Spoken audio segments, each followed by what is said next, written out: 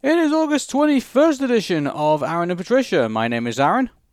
My name is Patricia. And today on the show, we're going to be talking more about the Warner Brothers discovery of removing several animated shows from HBO Max.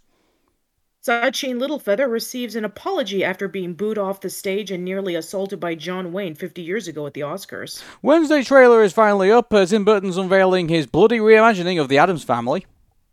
Kirby's 30th anniversary Music Fest performance, including songs and medleys from across the Kirby series, will be available to watch until August 31st. Splatoon 3 Direct announces story mode, Splatfest format, and the new idols known as Deep Cut. Sega is partnering with PictureStar to produce film adaptations of Space Channel 5 and Comic Zone. We're going to give you our post thoughts on robots as part of Journey to the Blue Sky and the bad guys in the Return of Dream Machine. Raya from Raya and the Last Dragon is joining the official Disney Princess lineup. Also, we're going to talk about the Manic Expression movie poster that's recently been released. 35 years ago, Metroid was first released on the NES by Nintendo in North America. Kel Mitchell shares outtakes for the 26th anniversary of Keenan and Kel.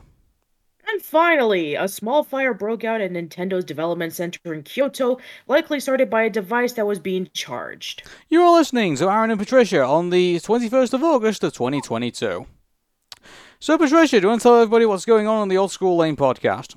Yeah, so we just posted up the Dream Machine episode of The Bad Guys after about 2 weeks of not really being able to post too much due to the fact that we were still working on some things on Journey to the Blue Sky and on Dream Machine on Anchor. So it's finally up, and pretty soon we'll be posting up the Journey to the Blue Sky episodes on the YouTube channel. So please go check it out. And also, major shout out to my subscribers for subscribing over to the YouTube channel. We are almost at the 11,000 subscriber mark. So if you're able to, like and comment and subscribe over to the channel, then please do so. As of the making of this podcast, we are almost there. We're almost reaching the milestone, and we only need about a few more subscribers to go, and it's been really, really excited to see that people are still tuning into the channel.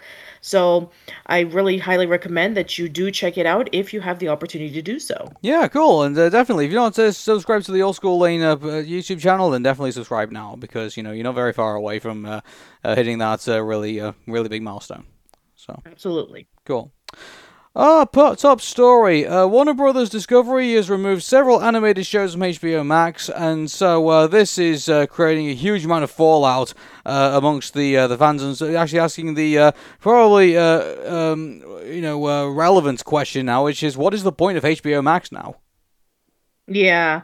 So, I mean, we've already been knowing about that. Warner Brothers has been struggling for the longest time on trying to stay on top ever since they've been going through massive debt and almost falling into the point of bankruptcy, in which they were acquired by multiple companies.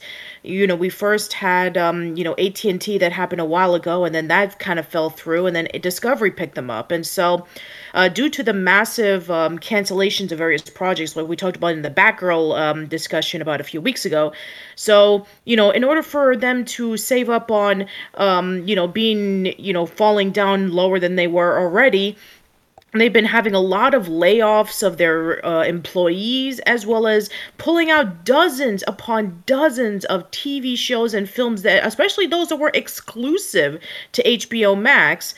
And that includes nearly 200 episodes of Sesame Street, removing Cartoon Network shows such as OKKO, Let's Be Heroes, and Infinity Train. And a lot of people are just beyond devastated. A lot of them didn't even know about this, that their stuff is being removed, until literally they just saw the Collider article that was posted up about this whole removal of things. And, they're planning on removing all of this content for multiple reasons, including like tax write-offs and stuff like that. So, yeah, I mean, for all of the complaints that we've had on Netflix saying about like, wow, Netflix is canceling all of these amazing animation projects and, all of the stuff that they've been doing, it's like it is nothing compared to what HBO Max is going through. Okay, just to give you a bit of an idea of like some of the shows that are disappearing off HBO Max, we've actually got a list here that actually was collaborated by Cartoon Crave. So, leaving HBO Max is 12 Nights of Christmas, About Last Night, Aquaman King of Atlantis, Close Enough, Detention Adventure, Dodo, Ellen's Next Great Designer, Elliot from Earth, Asme and Roy, The Fungies, Generation Hustle, Generate Plus Ion, Infinity Train, Little Ellen, Mau Mau, Messi Goes to Hokkaido, Mia's Magic Playground, Mighty Magiswords, My Dinner with Herv, My Mom, Your Dad, Odo, OKKO, Let's Be Heroes, The Ollie and Moon Show, Pac-Man and Ghostly Adventures, Ravi Patel, Pursuit of Happiness, Select Sesame Street Specials, Make It Big, Make It Small, Share, Squish, Summer Camp Island, The Not Too Late Show with Elmo, The Runaway Bunny Special, Theodosia, Tig and Seek, Uncle Grandpa, Victor and Valentino, and Yabba Dabba Dinosaurs. Like, Yeah, there's and that's there's not some even big names in including that list. Yeah, and that's not even including like various other things that have been removed since then. But that's just like the beginning of other things that are going to be removed. So, yeah, so a lot of these programs are HBO Max exclusives, and so because they're being removed, other than pirating, you're never going to see them again. Well, I mean, there is some. I mean, if you're a Sesame Street fan, at the age of 30, I mean, like, I guess, there are some silver lining. That Sesame Street recently announced that they're going to be releasing like all the stuff that's been taken off HBO Max and releasing it onto their YouTube channel for free. Okay, So yeah, well, Sesame Street is an exception, but oh my God, Infinity Train has gotten like the worst of it all. Not only has, the stuff on HBO Max been removed, but the social media posts regarding what Infinity Train on their, like their websites, that's been gone. Also, the purchases of the DVDs are gone, which means that now people who own the DVDs can be able to sell it for like hundreds upon hundreds of dollars because now you can't buy it anywhere.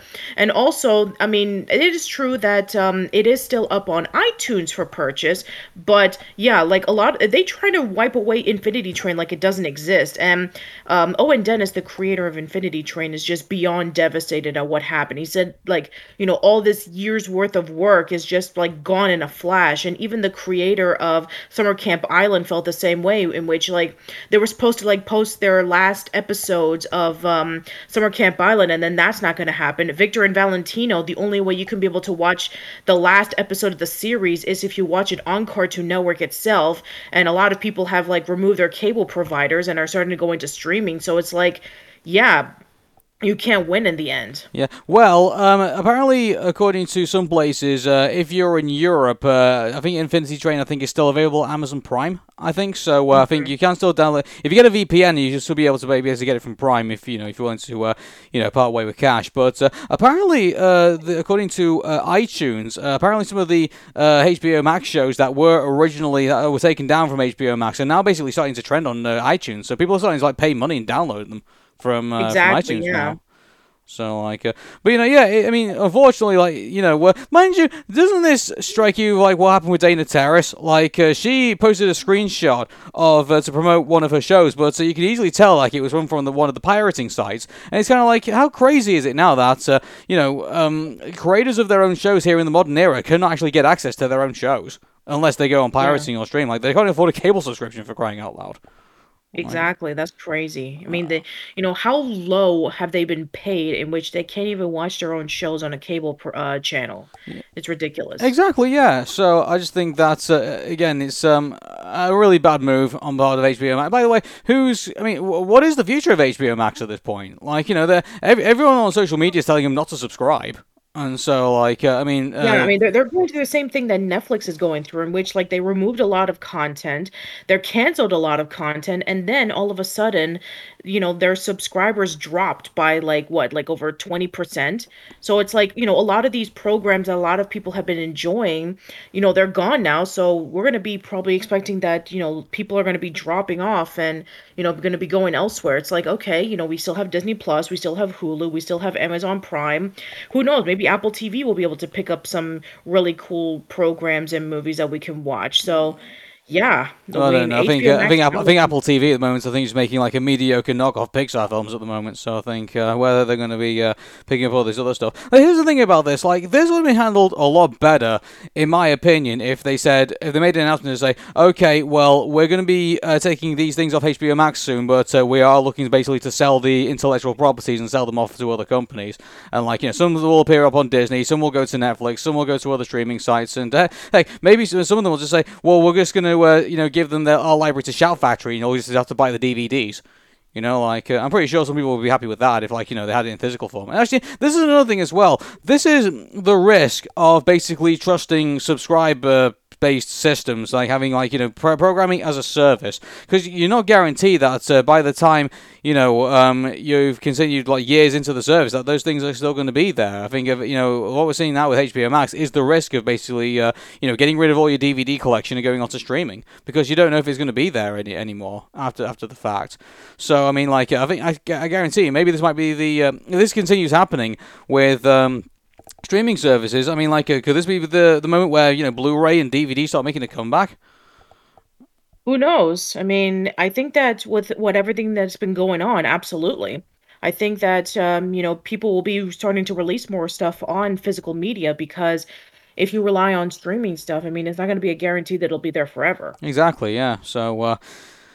Yeah. Anyway, the creator of Infinity Train, he basically has changed his profile description. I don't know if you realize this on Twitter. Like it says, creator. He basically said, Owen Dennis, creator of Infinity Train, a show that got pulled from HBO Max and can now only be pirated. And one thing he also said about this as well is that he said that I could probably go watch it on a pirating stream, but my kids can't. And he said he made it for his kids. Pretty much, and so Wow. a lot of this is the thing, there's going to be a lot of adults you and I and basically people listening to this podcast who are going to be able to pick up these shows from other places, but for a lot of young people who are going to be going into looking at animes and stuff for the first time, they're going to be able to see this stuff again. Yeah, I mean, it kind of reminds me of a story that, if you remember from the As Told by Ginger 20th anniversary virtual reunion live stream, that we had, various guests on the show, and one of them just so happens to be Maureen Iser and Anthony Vukovic. And they told me, about a few weeks after we did the reunion live stream, that this was before that it was that As Told by Ginger was posted up on Paramount Plus. They told me that the only way that they wanted to introduce their twin teenage girls, the show, was watching it through a pirated website. That's mm, crazy to think about. well, I mean, if that's going to be the way that they're going to be able to do it, then that's the way it is. You Yeah, know, that's it's sad, isn't it? yeah, Especially for creators who want to show their children, hey, this is what we worked on a long time ago, or this is what I worked on recently, and I did it just for you.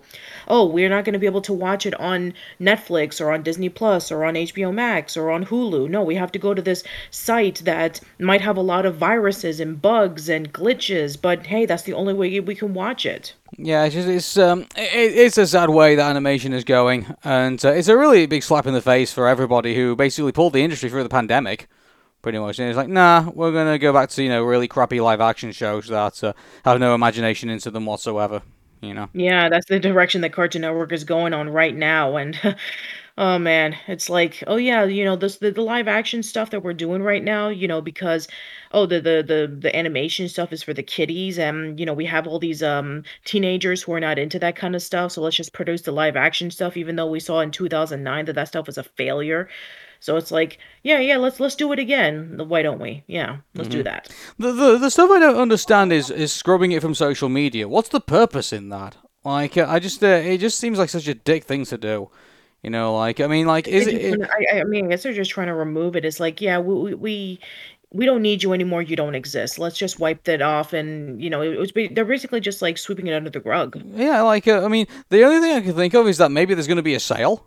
maybe of these shows. Like maybe they're going to sell them off to somewhere else. Like that's the only I other don't thing I know. I can mean, if think they of. want to do it as tax write-offs, they can't sell it because they'll just basically say, "Oh, we didn't make any money from this, so we're just going to write it off, and then those things will never be aired again." I mean, that's exactly what happened for shows such as like Megas XLR and Symbiotic Titan, in which Cartoon Network felt that those shows didn't succeed very well because, oh, we weren't able to get toy sales, we weren't able to do this and do that, so we're just going to write them off, and then they'll never be aired on television again. They'll never be able to go up on a streaming service. They'll never have any physical media whatsoever. So the only way people can watch it is through pirating. So who knows if any of these shows will meet the same fate. Yeah, I mean, has that been officially confirmed yet? Like all these shows are basically they're basically done for tax purposes.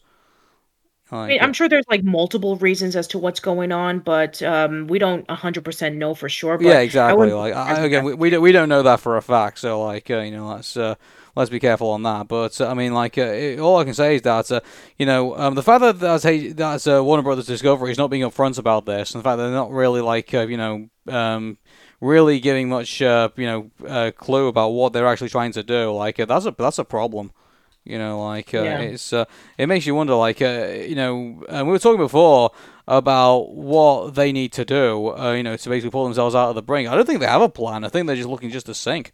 From the looks of it, one thing that's also is happening as well, which I mean, you can laugh and cheer at this, I guess, if you're on a particular side of politics. But we've had a TV network here called GB News, which is supposed to be like our version of Fox News here in the UK, and Warner Brothers Discovery has actually exited the investment. So they basically pulled millions of pounds out of the project. Yeah.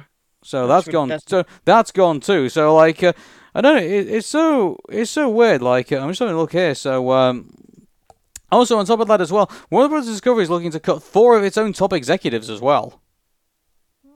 Okay, Wow. so people even at the top are going to start going. From the looks of it. That's ridiculous. Well, it's so weird. First they cut the shows, then they're cutting other projects, and then all of a sudden, some of the also on top of that, Batgirl is probably the most famous, I think, of the cuts. As well out of this company. Now, even some of the highest top ranking people in the company aren't even safe. Nope. Nobody is safe. Yeah, it's oh boy. Well, we'll keep our eye on this whole saga, but I mean, there's not much explanation of what's going on right now. Yeah, I think this is not going to be the last time we're going to be talking about this fiasco. No, we're going to be talking about. I mean, unless Warner Brothers, Warner Brothers Discovery comes out with an official statement saying this is the reason we're doing this, that, and the other. By the way, we're getting something else from Variety as well. Warner Brothers Discovery chief David Zaslav ignores as HBO layoffs while praising the House of Dragon team on staff memo.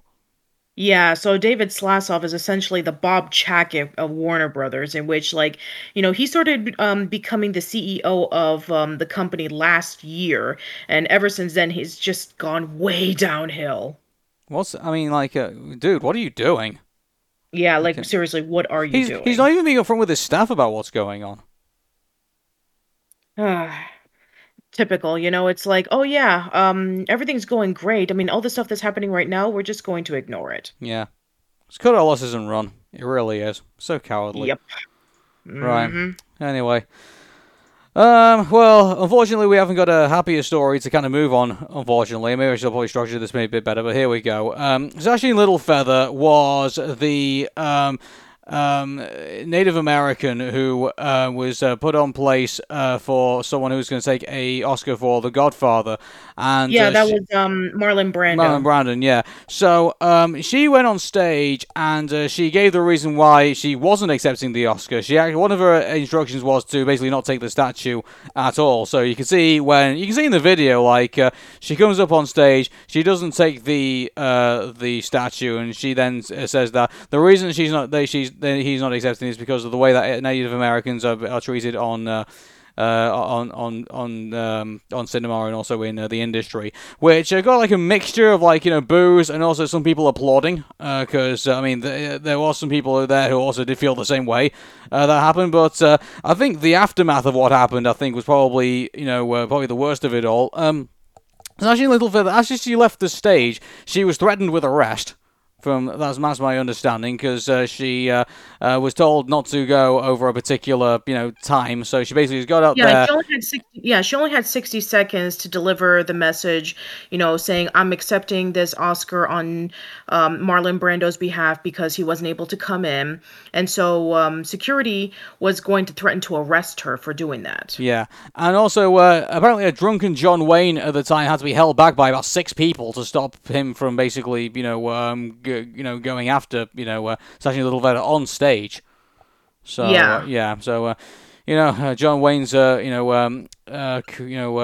think the further into the abyss, I think that his legacy falls into, I think the better, I guess. And Yeah, I mean, so at the time around the 70s, I mean, John Wayne was an icon for Westerns. He was like the hero. He was the cowboy who was able to like fight off, all the bad Native Americans and was able to save everybody. Or, there were some times in which, he was the anti-hero. But again, a lot of the movies that, he portrayed in Westerns, Native Americans were the bad guys. So, yeah. he was also, known for having a reputation for being pretty racist and sexist. And yeah, he was like all about, hooray America. So his actions were not too surprising when you look back on it. Yeah. So And also around the time in which when she was giving that speech, the Wounded Knee occupation was going on at the time, in which you had 200 Lakota Sioux were trying to find and the opportunity to seize and occupy the town of Wounded Knee, South Dakota, because they felt that living in reservations and that their land was theirs and the U.S. Government was took it away from them, and yeah, that's a whole can of worms in itself. So yeah. there was a lot of stuff that was going on at the time that she was making that speech.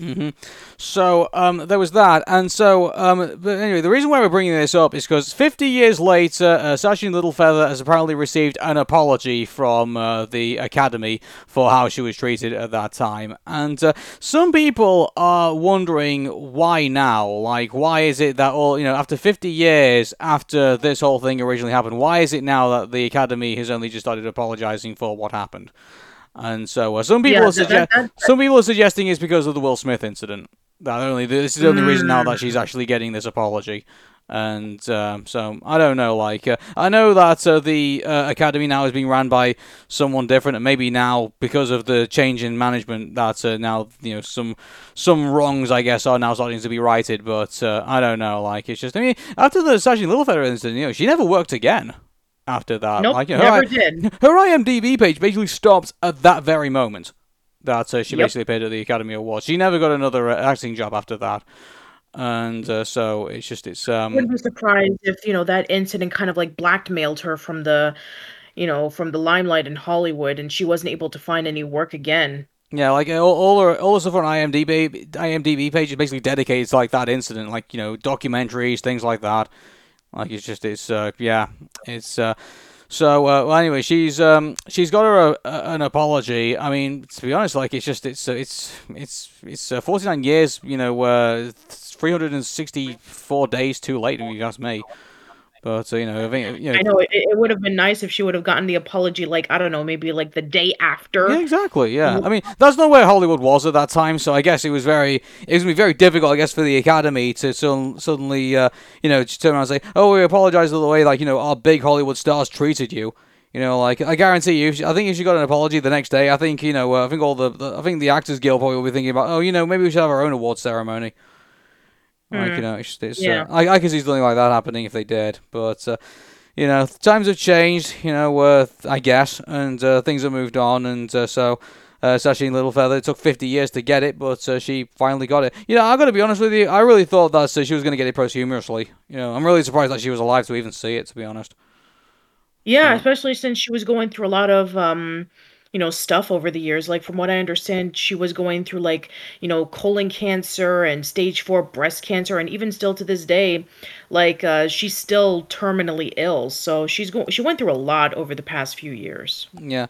But, I mean, the one thing that I'm, happy to see is that she received the apology. I'm just really sad that she didn't get it much sooner. Yeah, I think she should have got it the minute after that whole incident happened. Like, besides that, and I guarantee, mind you, I'm sure there's going to be people in comments who are going to be like saying, like, well, there was this incident, there was that incident. Like the big incidents that stand out in my mind, I think obviously are the Sashi Littlefeather incident, and then also there's the Will Smith incident fairly recently, and Mhm. and again, it makes you wonder if they're only kind of like cleaning up all this mess now to basically say, oh hey, well, we've moved on, we've changed, we're not like that no more. And I don't know, it's like again, like I still ask why now? Why is it only just now that this has now become a thing for the I don't Oscars know. to I mean, it's address? like you said, maybe it's due to like new people coming in and seeing that what happened was wrong. I mean, maybe it was the Will Smith incident that kind of like triggered it.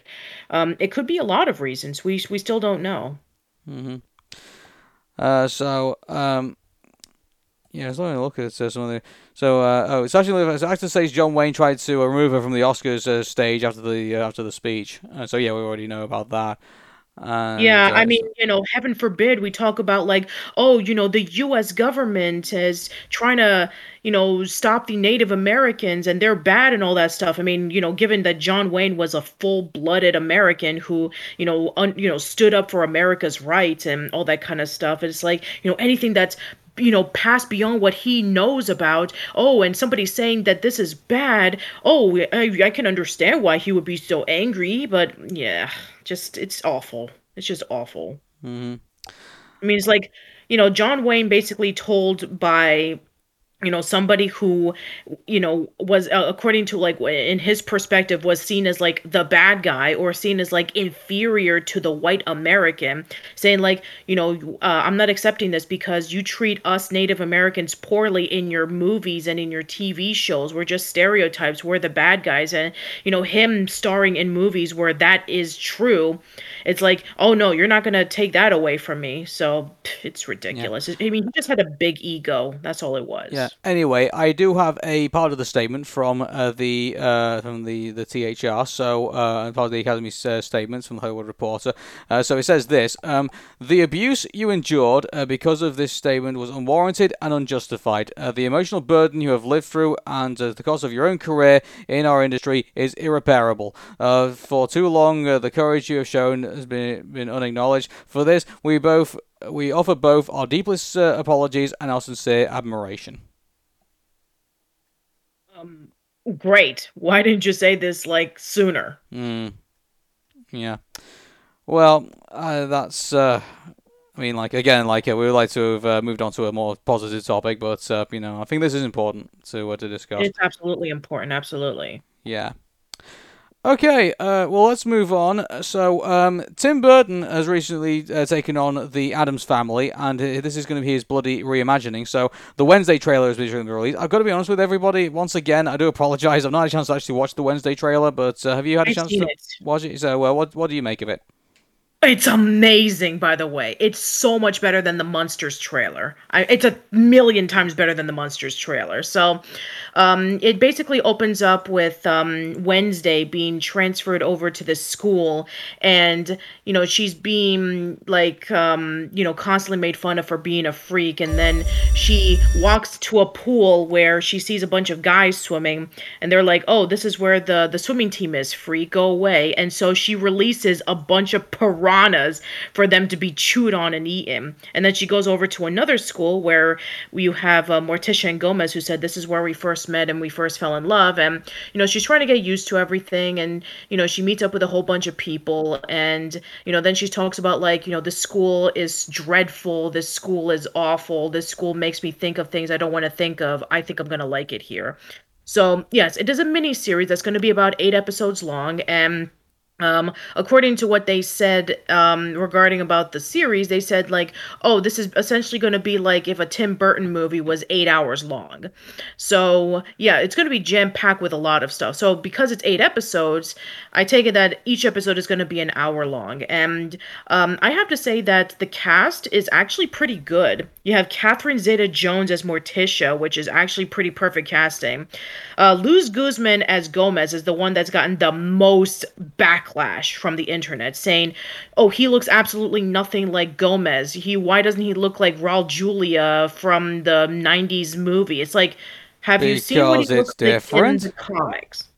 Yeah, like have you actually seen like the original designs of the Adams Family? Exactly. If you look at the original design of the Addams Family comics from the 30s by Charles Addams, that's exactly what he looks like. So, yes, that's why he looks the way he does. No, he's not sticking out like a sore thumb. They're trying to capture what it was in the original comics, not from the TV show, not from the movies, not from the newest incarnation of that's the newest animated films. No, it's based off of the comics itself. And yeah, everybody else looks spot on, and it just looks really, really interesting. And also, Christina Ricci, who played as Wednesday in the '90s film, she's going to be making an appearance in the show. So Cool. that's actually going to be pretty cool. So yeah, I'm genuinely looking forward to this. This just I'm just looking at some images now. Like yeah, this is definitely Tim Burton's handiwork. You know, we say that. Absolutely, Oh, yeah. that piranha scene looks absolutely brutal too. It's From brutal. Like the moment that you see Wednesday just dropping the bags of the piranhas into the pool and all of these guys are trying to swim away from their lives, it's like, wow. Tim Burton captured that moment perfectly. It's like that's exactly what, the Addams family would be doing if they want to be like all sadist and sadistic. So, yeah. yeah, I mean this looks way better than Rob Zombie's The Well, Munsters. I think we can And I all know what agree on that, but I don't know. Like, I mean, I want to see more of like what Rob Zombie's going to bring to the monsters, but so I'm sure we'll see more in the future. But yeah, yeah, yeah. I I think if we have definitely to, want I think if you and I had to kind of sit down and say which one are we more excited about for right now, the Adams Family, this Wednesday, series or the monsters, I think we can obviously argue that Wednesday is definitely something we really want to look further into. Absolutely, yeah. And I It, know what Rob Zombie was trying to do when he did that Monsters trailer. It's like, I'm trying to showcase, the cheapness of the 1960s series. But, some people are saying, oh, but that was a major detriment. It just makes it look like it's cheap. But now that I see this trailer for the Addams Family with its with its style and it definitely looks like it has a decent amount of budget. So I think that, yeah, a lot of people are going to be looking forward to this as opposed to the Munsters, which once again, the Munsters has been overshadowed by the Addams Family again. So yeah, it's a time honored tradition. I think that the monsters gets yeah, it's a rounded on time-honored by. tradition that's been around forever. Yeah. Even though that some people would argue that the Monsters was better because it focuses more on a wholesome family going through everyday stuff. But it's like the Addams Family was unique because even though that they're really kind and loving to each other, they're weird, but they're kind of like an appealing kind of weird. So yeah, I mean they're still able to stand out even to this day. So I definitely want to like look back on all of the episodes of the Addams Family and the Munsters to see, the progression between the two of them and how this one is going to stack up between this mini series and the movie. So I'm actually excited about it. I think Tim Burton. Even if you're not a fan of the Addams Family,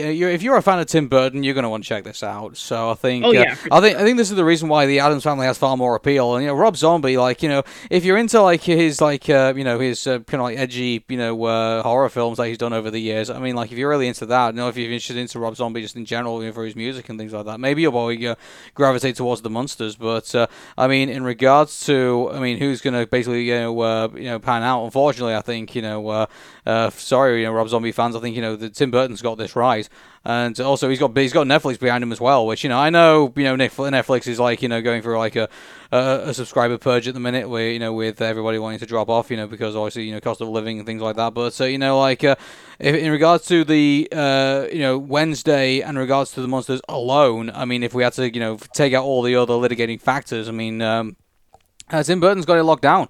Pretty much in regards to this, like he's got a trailer out, he's got everyone really excited. He's got a lot of big people, behind this project, and Netflix themselves as well. So I think and it's let's be honest with you, I think all the projects that Tim Burton have done over the years. I mean, like let's face it, like some of his weaker projects, like Alice in Wonderland, for example. Like I think they're all in the rearview mirror at the minute. I think there's so much admiration, I think, for what Tim Burton has done for cinema, and he also done for creative projects. I think they're gonna overlook anything that he's done previously and look at Wednesday and say that, oh hey, this is something really cool that he's coming up with, and it's in his comfort zone. So I think it's got the ability to be good once it comes out. Absolutely. Yeah. I'm excited about it. I'm excited too. Yeah. Okay, Kirby's 30th anniversary music fest is going to be upon us. It's going to be available to watch on the 31st of August. So, I mean, you finally got me to watch the Sonic performance, and also Yes. they've also been doing South Park also because of their 25th anniversary. They've also been doing performances of their famous songs that they've been doing as well. So I guess it's just the time that August shows are here to basically play out some of our nostalgia, I guess. So, and Yeah, Kirby's I going to mean, be up that's not next. to say that Nintendo's never done this before. I mean, Nintendo has done this with Zelda, in which you Oh, have like the I went Zelda to the Zelda one. Orchestra. Yes. Yeah. I've never been, but I've heard a lot of good things about it. Yeah, the Zelda one was fantastic. So, I mean, if the Kirby one's going to be anything like the Zelda one, then it's going to be great. Yeah, so I mean, it's already up on YouTube. I'm saying that it was performed on the 11th of August in Tokyo, and they just started posting up the clips of it yesterday as of the making of this podcast. But unlike the Sonic 30th anniversary, concert celebration, this one is going to be removed on August 31st. So you better watch it now before it goes away. Yeah, Which typical Nintendo. I'm sick of this. Why is it that you have to have this awesome stuff limited for a short period of time or before it goes away forever? Like, don't do that. Let people watch it Well, forever. it won't go away forever. Someone will record it and we'll post it somewhere. Yeah, I know. Once again, this whole pirating thing, it's like, oh, we won't be able to watch it from the original source. We have to watch it from some other person's YouTube channel. Yeah, it's you remember the Moxie Pirate show? And that's probably it's legitimately you have to pirate the Moxie Pirate show. Yeah. Unbelievable, but I think because the Sonic performances they're still up on YouTube. You can watch them Yep, whenever you it's want. still up on YouTube. It's up on Spotify. You can buy the soundtrack on CD. Like, Sega knows how to treat their fans happy, while as Nintendo is like, Funny oh yeah, enough, after all the years of really bad Sonic characters, and then all of a sudden it's kind of like Sega's like, oh yeah, well we know what to do now, and so. Now it's complete reversal. Nintendo seems to spend most of its time trying to upset people, and Sega knows exactly what to give people. It's kind of a really big role reversal when I I think take it about that it. I mean, especially with the symphony orchestra for Sonic. I know that the people who put this together, and I follow them on social media, they're very very passionate about Sonic. They love the character. It means a lot to them. So they put this with heart and passion, and they want people to feel the same way that they felt about it. As for Nintendo, it's like, oh yeah, we're gonna do the same thing too. We want to celebrate Kirby and all that he's done, especially since this has been a great year for Kirby. I mean, he's had like several games and this orchestra. So it's been, and also it's the 30th anniversary of Kirby, when the first game came out on the Game Boy. So yeah, I mean, it's been a big year for Kirby, but this, on the other hand, is like, oh yeah, we're gonna be showing off this concert that we performed in Tokyo, and it's gonna be a big celebration of him with all the music. But you can only see it until the 31st, and then it goes away forever. It's like the Disney approach. It's like, buy these VHS tapes today, or else they're gonna go back into the vault, and you'll never get them again. It's like nobody likes that. Yeah, no, and I guarantee there's a lot of Nintendo fans who won't accept that as well. So Yeah, of yeah. course not. But yeah, I did see the concert. It's over 3 hours long, and it's great. It plays off a lot of the classic songs that you would expect from all of the games, and it also has appearances from the voice actress of Kirby. And yeah, it's a great concert. I mean, if you're a Kirby fan, watch it. It's great. Yeah. So anyway, you got till the 31st to watch it, and then after that you have to go find a pirating stream to go see it. Yep, So and you have to go through pirating. Isn't that fun? yeah. Anyway, on to other Nintendo news. Splatoon 3 Direct was a couple of days ago, and so they've announced some more. So they've announced some new weapons, which I think look really cool, and I think will definitely have some more saying basically how multiplayer comes through. Also, they've announced a lot of more gameplay mechanics as well. So this version of Splatoon 3 is really going to get far more involved. There's going to be repel attacks, and there's going to be also there's going to be different ways to to modify the character. Also, like, there's gender-neutral characters as well, so that was, quite surprising, I think, for people to see, but, very, very inclusive nonetheless. And then we've got the story mode, so they didn't really allude too much to the story mode. I mean, like, where we're up to right now in the Splatoon story is that we had the last Splatfest from the Splatoon 2, and, Pearl won out in regards to that, and that's basically had an effect on what the game we have now. So everything's like in chaos at the minute. Like, it's not actually like shown as like a Mad Max anarchy world or anything like that. It's just kind of like more that everything is kind of like all like intertwined with one another in regards to like cultures and in regards to like themes and things like that. So that's kind of like what we seem to be getting with the idea of quote unquote anarchy. But in regards to, chaos, I guess you could say. But in regards to the story mode, it looks like they were still going to be doing with, like, the Octolings and the Inklings kind of, like, still having, like, these turf wars and, like, having, like, fighting amongst themselves. But apparently this is going to, from what they're saying, this is going to be, like, the final saga in that story. So, so if there is a Splatoon 4, apparently it is not going to include Octolings and Inklings fighting one another. Apparently this is going to be, like, the conclusion of, like, the entire, like, a whole Inkling-Octoling saga, from what they're saying. So, yeah, it kind of reminds me of like how Metroid Dread is like the last story in the Metroid story, like the one that involves with Metroids, not like the Metroid series itself. So as soon as that part of the story's over, who knows what's going to happen to Samus? Whether she's going to be fighting off some other creatures, or maybe she's going to be dealing with other stuff. But yeah, it kind of reminded me similar to that. Oh, I'm sure when Nintendo look at their bank balance, I'm sure they'll find a way to figure out where the story's going to go. So of course they will. Of course they will. Yeah. So that's the story. So the story mode, it says that apparently the Octolings now have hair, which is okay. Like that's kind of strange. I thought that they were based off of like creatures that don't have hair. Well, that's the whole strange thing about it is why do they have hair? So I guess that's going to play into the story. Were they genetically experimented on, or maybe they want to feel more like humans? Maybe the hair's not even real. I don't know. Yeah, maybe we're gonna get like a new main boss in this. Maybe it's not gonna be the the main Octoling boss in this one. So like who knows? Maybe. But so that's what we know about story mode at the minute. We don't really know much anything else. So yeah, there's that. So the Splatfests are interesting. So maybe before we get into the Splatfest, maybe we should probably talk about the new idols first. Thinking about it. So the idols were announced also. So they got like their traditional like over the top entrance.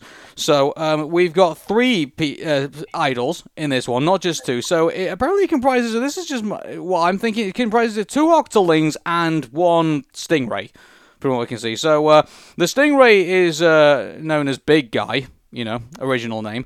And then the other 2, one is known as Friar, and I think Friar is supposed to be like a mixture of like South Asian like Indian like culture, from the way that she seems to sing and like how she seems to express herself and that. And then there's another one called Shiva. And now there's a debate among Shiva because some people are suggesting that she's gender neutral. Now we don't know if what the pronouns are of our idols at the minute, so I'm just going on what I think or what I've seen. But Shiva, from what I understand, is they are based on Japanese Asian culture, and that's the way that she sings her songs and how they present themselves in the way that they do their routine. So this is playing into like the whole chaos of like different cultures mixing with one another, and also there's like a Brazilian kind of like a carnival theme also playing into like their act as well. So they definitely are very different from the Squid Sisters and very different from Off the Hook. But I mean, apparently Friar is rubbing some people the wrong way because apparently according to them, she doesn't look all that well designed. But I don't know if you had a chance to look at them, Patricia, but no, but so there are some complaints about the design of Friar, but I think mind you, we've had this before. I mean, like, but when we had Off the Hook released, everyone was saying that Maria's going to be Marina's going to be the big star out of this, and Pearl's is going to be like shoved to the side because no one seems to like Pearl. But funny enough, Pearl ended up winning the final Splatfest, which is kind of like thrown us into the Splatoon 3 where we are now.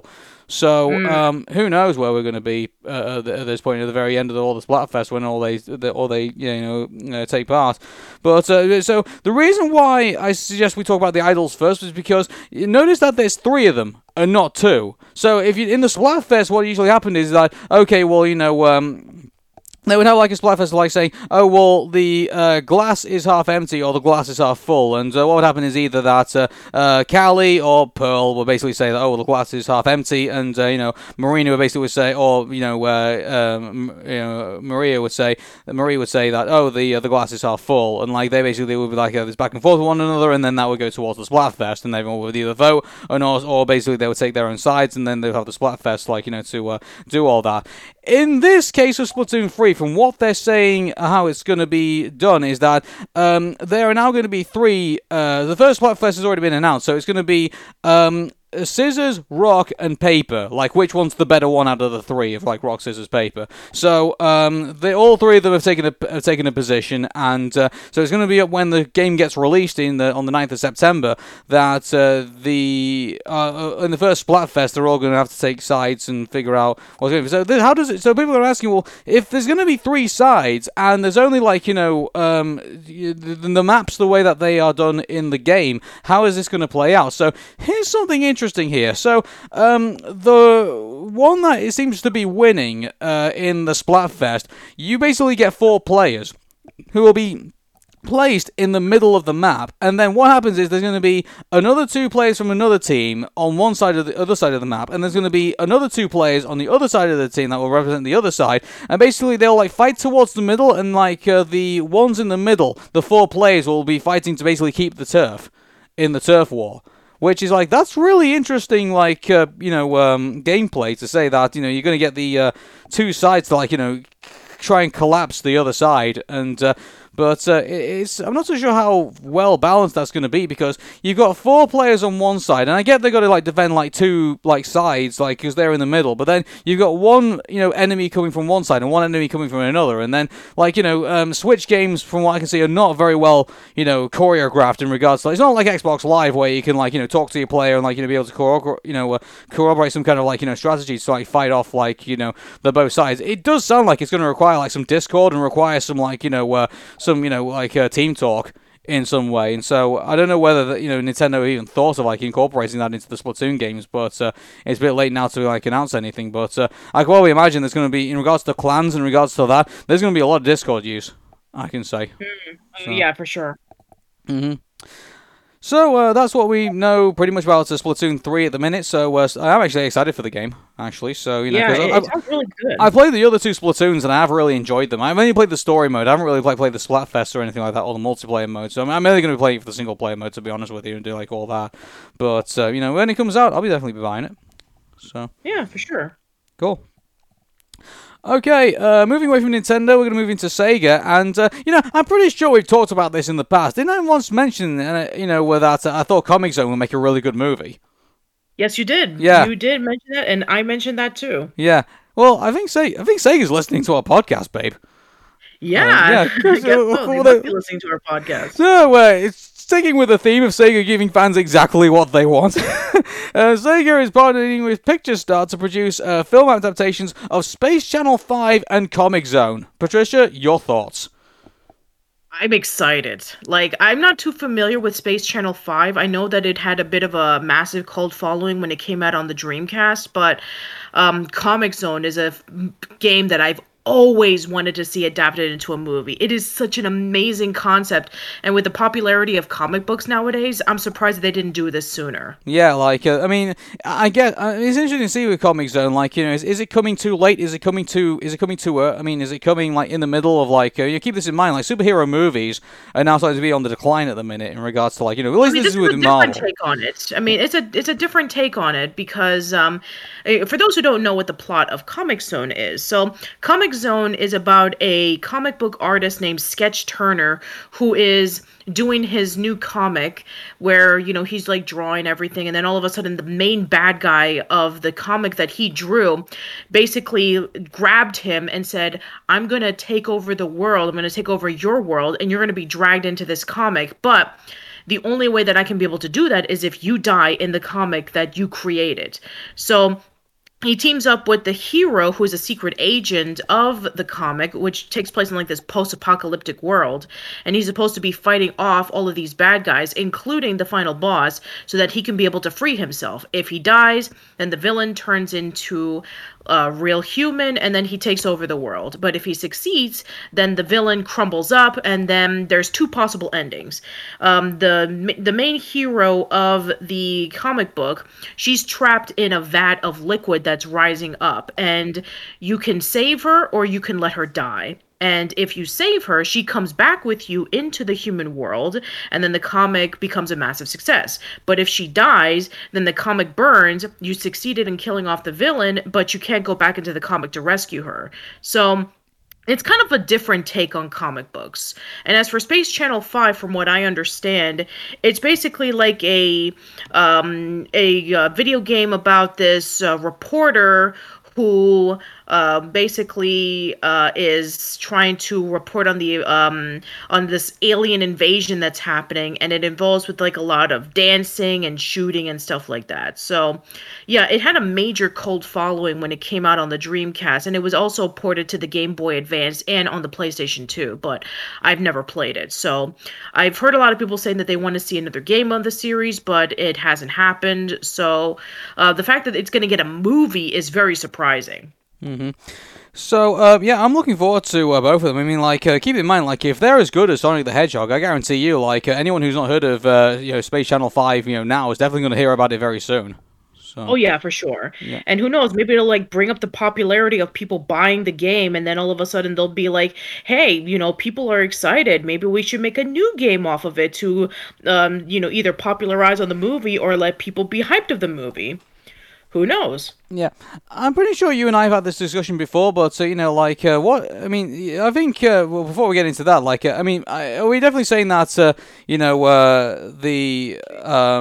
the success of Sonic the Hedgehog has brought around, the fact that now we're talking about Space Channel 5 and Comic Zone as having Oh, movies now. absolutely, yes. I mean, I feel that if Sonic the Hedgehog wasn't a success, this wouldn't have happened. It would have probably been like more of the more popular video games, because these are two cult classics. Space Channel 5 was a cult classic for the Dreamcast, and Comic Zone was a cult classic for the I'm Sega sorry. Genesis. Okay then, yeah. So I'm surprised with stuff, but all of a sudden, advertising just want to come in here at me left, right, and centre. I do apologise, everybody. That's all right, don't worry Yeah. about it. Anyway, I'm gonna look for a certain thing that I actually found before. Oh, here we go. So I'm looking at Den of Geek, and I thought maybe let's go through the top 15 best Sega Genesis games ever, and let's see if they will be good for movies. For Sega to make into movies, maybe. So, Sure. shall we go through that list? Yeah. Okay. Number 15 in the top Sega Genesis games ever is Vector Man. Yes, Vector Man would be kind of like a mixture between Wally, if Wally was focusing on like, okay, I mean it's almost kind of like a similar plot to Wally, in which like, humanity has left the earth because it's become too polluted, and you have these series of robots who are cleaning up the earth. And Vector Man is basically doing a shipment of dropping off oil canisters onto the sun, and then all of a sudden you have this robot who was malfunctioned, and then he turns into a villain saying like, I'm gonna destroy everything, and then it's up to Vector Man to save the what's remaining left of the earth. And so yeah, I think that Vector Man would be a awesome movie. I think that if you were to have this robot who's trying to save the earth, and we see like the way that the earth looks now, with it being like filled with pollution, and everything being mechanical and stuff like that, I think it'll be kind of awesome. I mean, it's a hard game, but it's still one of the major games in the Sega Genesis that has not only become a cult classic, but every compilation that has ever happened, whether it be on like the GameCube, the PlayStation 2, the Xbox, and even on Steam, they've always put Vector Man's 1 and 2 onto their lineup because the games were that good. Yeah. Number 14 in this list is Dr. Robotnik's Mean Bean Machine. How do you make a game based off of a puzzle game? Well, I mean, what I'm thinking about this now, I could easily see this like saying, oh, hey, Illumination Studios did the Minions, like, here come the beans. Yeah, let's walk Don't give them ideas. let's walk away from that idea, shall we? Don't give them ideas. Okay then. Number 13 is NHL 94. I mean, like, you couldn't really make a Sega couldn't really make a video game out of the National Hockey League, could they? Like, Yeah, I mean, would they even have the rights to do no, I that? don't think they would. And Okay, I don't think that'll be possible. yeah, like also like we have the Mighty Ducks. Isn't that enough? Like, Yeah, I mean, to be fair, the Mighty Ducks is still relevant on Disney Plus. I mean, they just had the series that just came out a bit last year, which I still need to watch with my friend Clancy because we talked about the Mighty Ducks trilogy. So, that's still going on. So, I mean, if they want to do an original idea based off of the NHL 94, maybe, but I don't think so. I think that movie is not possible. yeah. Number 12 is Mortal Kombat 2. I mean, like, there's already Mortal Kombat We already movies. have Mortal Kombat Yeah. movies, so Okay. Then. yeah. Number 11 is Contra Hard Corps. Oh, let's see. A movie based off of Contra. I mean, I think that that'd be cool. I mean, we'll have Isn't to it kind of based consider. on other action movies anyway? Like, Yeah, yeah. more or less. Yeah. Yeah, so it's It's kind of. basically, you have these two guys who, go around and shoot down aliens. So, yeah, it's based off of a bunch of other things that happened around the 80s. It's like a little bit of aliens, a little bit of Rambo, a little bit of Predator, a little bit of like a mixture between all those 80s action movies. Number 10 is Toe Jam and Earl. Ooh, that would be so awesome. Have this quirky animated film about Toe Jam and Earl. I don't know what the plot would be because I mean, it's kind of like a little weird, quirky plot with a lot of exploration and teamwork, but I would love that. I That mean, would be so cool. my interpretation of Toe Jam and Earl, and this comes from like watching it with Mark Bataille and James Rolfe, but I mean like it seems to be like an aliens version of like what a human video game would look like. So I guess if they were going to stick with the aesthetic, I think what they would probably look like is this would be like an aliens version of like what humans would watch in a movie theater. So like that's a weird concept to think about when you really think about it. Like If they pull it off, I think it'll be awesome. yeah, it'll be like it'll always be like a an hour and 18 minute long YouTube poop. I don't know. But, yeah, and a Toe Jam and Earl movie I actually would like be intrigued to see. So oh Yeah, I yeah. mean, if you're talking about like one of the definitive cult classics on the Sega Genesis, Toe Jam and Earl is definitely one of them. So much to the point in which when there was a Kickstarter for another Toe Jam and Earl game called Toe Jam and Earl Back in the Groove back in 2019, it became a massive success. I mean, even Macaulay Culkin himself, donated money over to this Kickstarter, and yeah, because he was a huge fan of it. So yeah, I think that that'd be awesome if there was a movie. Yeah. Number 9 is Streets of Rage 2. Ooh, Streets of Rage. Yes, I want to see that. I would like to see a movie based on one, and maybe probably do two if, like, it becomes successful. But no, I would say, start with the original Streets of Well, Rage obviously first. start with the original, yeah, but I mean, Streets of Rage 4 came out less than I think about like 2 years ago on Steam, and it looks really, really awesome. So, yeah, definitely do a movie on it where you have like, you have these three rogue cops who are trying to fight off against this huge crime boss. I think that'll be really, really awesome. Number 8 is Castlevania Bloodlines. Well, we already have the Castlevania Netflix series, Yeah, so so a movie would yeah, be I mean, cool. it would be awesome if they were to do a movie of it, but unless Konami not being Konami, then I don't know if we'll see a movie of it. But the series on Netflix is awesome. And have Tim Burton do that one too. Y- Ooh, Tim Burton doing Castlevania.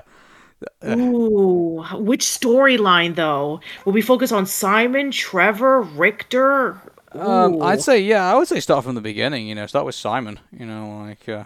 I mean, if we're gonna start with the original timeline, it wouldn't be Oh Simon. no, it wouldn't be Simon, would it? It'd be the other one. No, it would not be Simon. No, I mean, if we're gonna start like all the way from the original timeline, I think it was the PS2 game that was like the first in the timeline. But yeah, I mean, that would be awesome if we had like a Castlevania movie and then it just like build up to like generations upon generations of vampire killers and going off and fighting against Dracula. That'd be awesome. I yeah. would love that. Like whatever you do, don't base it off Simon's Quest because like yeah, how Ooh. funny would it be if like you're watching the movie and like something's about to happen and then all of a sudden like the text on the screen just says what a horrible night to have a curse and they just it's like it just changes from day to night and no one acknowledges it. Oh, good grief! Okay, that'd be That'd funny. be hilarious actually. Okay, number 7 is Beyond Oasis. Beyond Oasis, I have not played that game. It strongly resembles Legend of Zelda. Okay, well, all right, so it'll be like a fantasy movie then. All right Yeah. then. I'm not too familiar with the game, but if it's kind of like Zelda, then maybe it'll work. I mean, Lord of the Rings is becoming more relevant again because they're going to be posting up the stuff on Amazon, so we'll see. Yeah. Okay, number 6 is Shinobi 3 Return of the Ninja Master. Ooh, Shinobi, yeah, that'd be really awesome. I've You only have played like the first game. I've never played the other two. I've played Shinobi 3 because that's what I have on the Sega Genesis Classic Collection, and it's hard, but it's really, really good. Mm-hmm. You get Oh, to ride on horses, you get to fight off these evil monsters, you get to like go around various levels. I mean, there's even one where you get to fight Spider-Man. So, yeah, I think that I mean, base it off of like the first Shinobi obviously, and then you can like try to see if you can build up the story. But yeah, I think that a movie about a Shinobi would actually be pretty cool. I actually would like, if Shinobi was a Smash Brothers character, that'd be pretty cool. Yeah, I would love that. That'd be Yeah, great. it'd be appropriate. Like he will be a fighting game character, wouldn't you think? So Yeah, yeah, for yeah. sure. Okay, number 5 is, well, I mean, it's Sonic the Hedgehog 2, but obviously Yeah, that we're not gonna already show it. exists. Yeah, it already exists. Yeah. Okay, Moving on. number 4 is Monster World 5. Monster World 5. I mean, I take it Monster World that 4, it's sorry, I do apologize. The fourth one, not the fifth one. Monster World 4. Okay. So I take it as based off of like the Monster World games, not the ones from Capcom, right? It's at first glance, Monster World 4 is a pretty 90s platformer, a very colourful one. Once you actually start playing it in depth, there are tons of upgrades to be found in the game, sprawling levels, and Asher is plenty of creative moves at her disposal. Oh, I see. It's based off of the Wonder Boy series, Oh yeah, not based. through the earlier games of the Wonder Boy franchise came stateside. Yeah, so Okay, yeah, now I know what you're talking about. Maybe that could be a possibility. I mean, I know that there was a remake of one of the Wonder Boy games that came out last year, and I know that it's very similar to like Zelda, which is like an RPG slash action adventure game that you fight off monsters and stuff like that. So maybe that could be a possibility. yeah. Number 3 is Gunstar Heroes.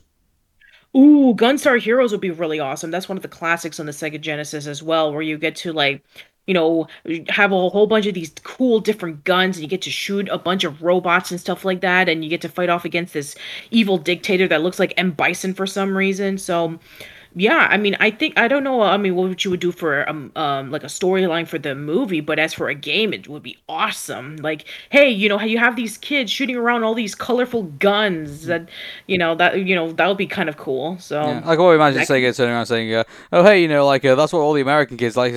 Sir, we released Shadow the Hedgehog under the same circumstances, and oh yeah, there you go. there you go. Yeah. Number 2 is Fantasy Star 5, I think it is. Yeah. So Fantasy Star 4. No, sorry. Yeah. Oh yeah, Phantasy Star 4. Yeah. I gotta be honest with everybody. My Roman numerals are really letting me down today, so I do apologize. That's fine, that's fine. But yeah, Phantasy Star is like the Final Fantasy of the Sega Genesis. It's like, there was like multiple installments and it has like a really deep storyline with all these really nice, interesting worlds to explore and all these really compelling characters. I mean, it was like the first in a series of RPGs where they actually killed off a character before Final Fantasy VII. So it was very groundbreaking for a lot of things. And, we already have a ton of Final Fantasy movies like The Spirits Within, which is awful, and then there was like Advent Children and stuff like that. So yeah, a Fantasy Star movie would actually be pretty interesting. Just they have to find a way to make it more digestible for a mainstream audience because um like Fantasy Star, it's like an RPG first and story second. So I'm sure that they'll be able to tweak the story around with whatever they do with it. Yeah. And the number 1 Sega Genesis game, according to Den of Geek, is Sonic 3, or also known as Sonic and Knuckles. Yeah, which we're not going to talk about because there's already going to be a Sonic 3 coming out. Yeah, and we're already speculating about who's going to appear in that one. So, Exactly, yeah. yeah. All right, moving on. So, me and Patricia, we kicked off Journey to the Blue Sky, and we finally moved on to robots. And so, and also for Dream Machine, we also finally put another episode, which is going to be the bad guys. So, we thought we'd give our post thoughts on both the movies after a while that we had a chance to have a discussion and see if we feel any different or any feel the same about them. So, looking back at robots, I mean, I still feel somewhat the same way about the story. it starts off really, really well. Like, you really want to root for Rodney, and he has like one of the best dads I think in any animated movie. I think, all of that starts off really well, but I think once we start getting into the middle of it, like, it just feels like, oh hey, Robin Williams will be able to hold up this movie, and I think they rely too much on him. I think in regards to that, like, really, he needed to be like more of a story driver more than a story pin, really, in all of this. And yeah, it's just, I still feel the same way about the story then, like, as I do about it now, like, just a really good start, but like a really disappointing payoff, really, when you get to Yeah. it. So It was really disappointing because it started off like, oh, you have this inventor who has dreams and ambitions, and he's going to go out there and make his family proud. And then all of a sudden, it just went downhill with like introducing Fender. And then you have like this whole subplot of Ratchet trying to like take down, people buying scrap parts and then instead buying these really expensive, bodies of steel and stuff like that. And all the broken down robots are going to be taken over to the chop shop. It's like this stuff has already been, a plot that we've seen before. It's like, oh, evil corporations and the little people are going down and that kind of stuff. It's like we've seen this kind of stuff before. And, as I mentioned before in the discussion on Journey to the Blue Skies, that this plot I've seen, done was basically improved on and done better a few years later with like a whole bunch of other movies such as Meet the Robinsons, where you have the inventor who's struggling to be successful, and he learns a lesson about keeping moving forward. And then Cloudy with a Chance of Meatballs, in which you have the inventor who constantly screws up, and then he's able to succeed with making the food machine. And then he learns a valuable lesson about how it can go too far, and what he's able to do to become a success at the end. And Zootopia, in which you have like a person who has ambitions, who wants to become something, even though that she's against the odds, and so she goes over to Zootopia, and then it doesn't start off very easy for her. And this whole commentary about predator and prey, which is basically like a stance on racism. So yeah, I mean, Robots felt like it was gonna be like the prototype of those kind of movies, but it just ended up being worthless. yeah. I just think that, another thing that really irks me as well is, like, how did Big World lose control of his company? That's still a question I feel like, just, never gets answered. Like, Ratchet just somehow just kind of like just takes over, but doesn't really explain how he did it. Yeah, exactly. Yeah. He's just like, oh, we have Ratchet who has all these really nice ideas, and I'm old fashioned, so they don't need me anymore. It's like, oh my God, really? You're Yeah, gonna like, go into that direction? but I would really like more of an explanation of like how he managed to like take over the company, because by the time he does, like, all the people that you would have thought would have like been happy to have him, like, in the company, like, they're all afraid of him, and some of them actually want Big Well back. Like, I'm just really amazed at like how someone like that could easily just take over. Like also like I would love that, maybe the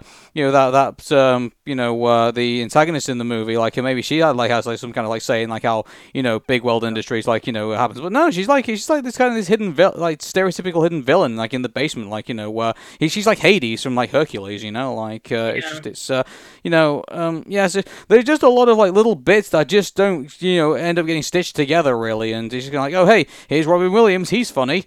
Like, Yeah. that's not really what we want to focus on here. We really want to focus on, like, Rodney, making his way, trying to make his way to becoming an inventor. We want to figure out, like, what happened with Big Weld Industries. I really wanted to figure out what happened with Big Weld himself and that. Like, it's I think they really kind of like just did not glue this all well together, in my opinion. Like, it also, like, Big World all of a sudden is kind of like, randomly just appears. Like, it's kind of like a blink and you'll miss it. Like, he really needed more of, like, an entrance to, like, say, oh, hey, guys, I'm back.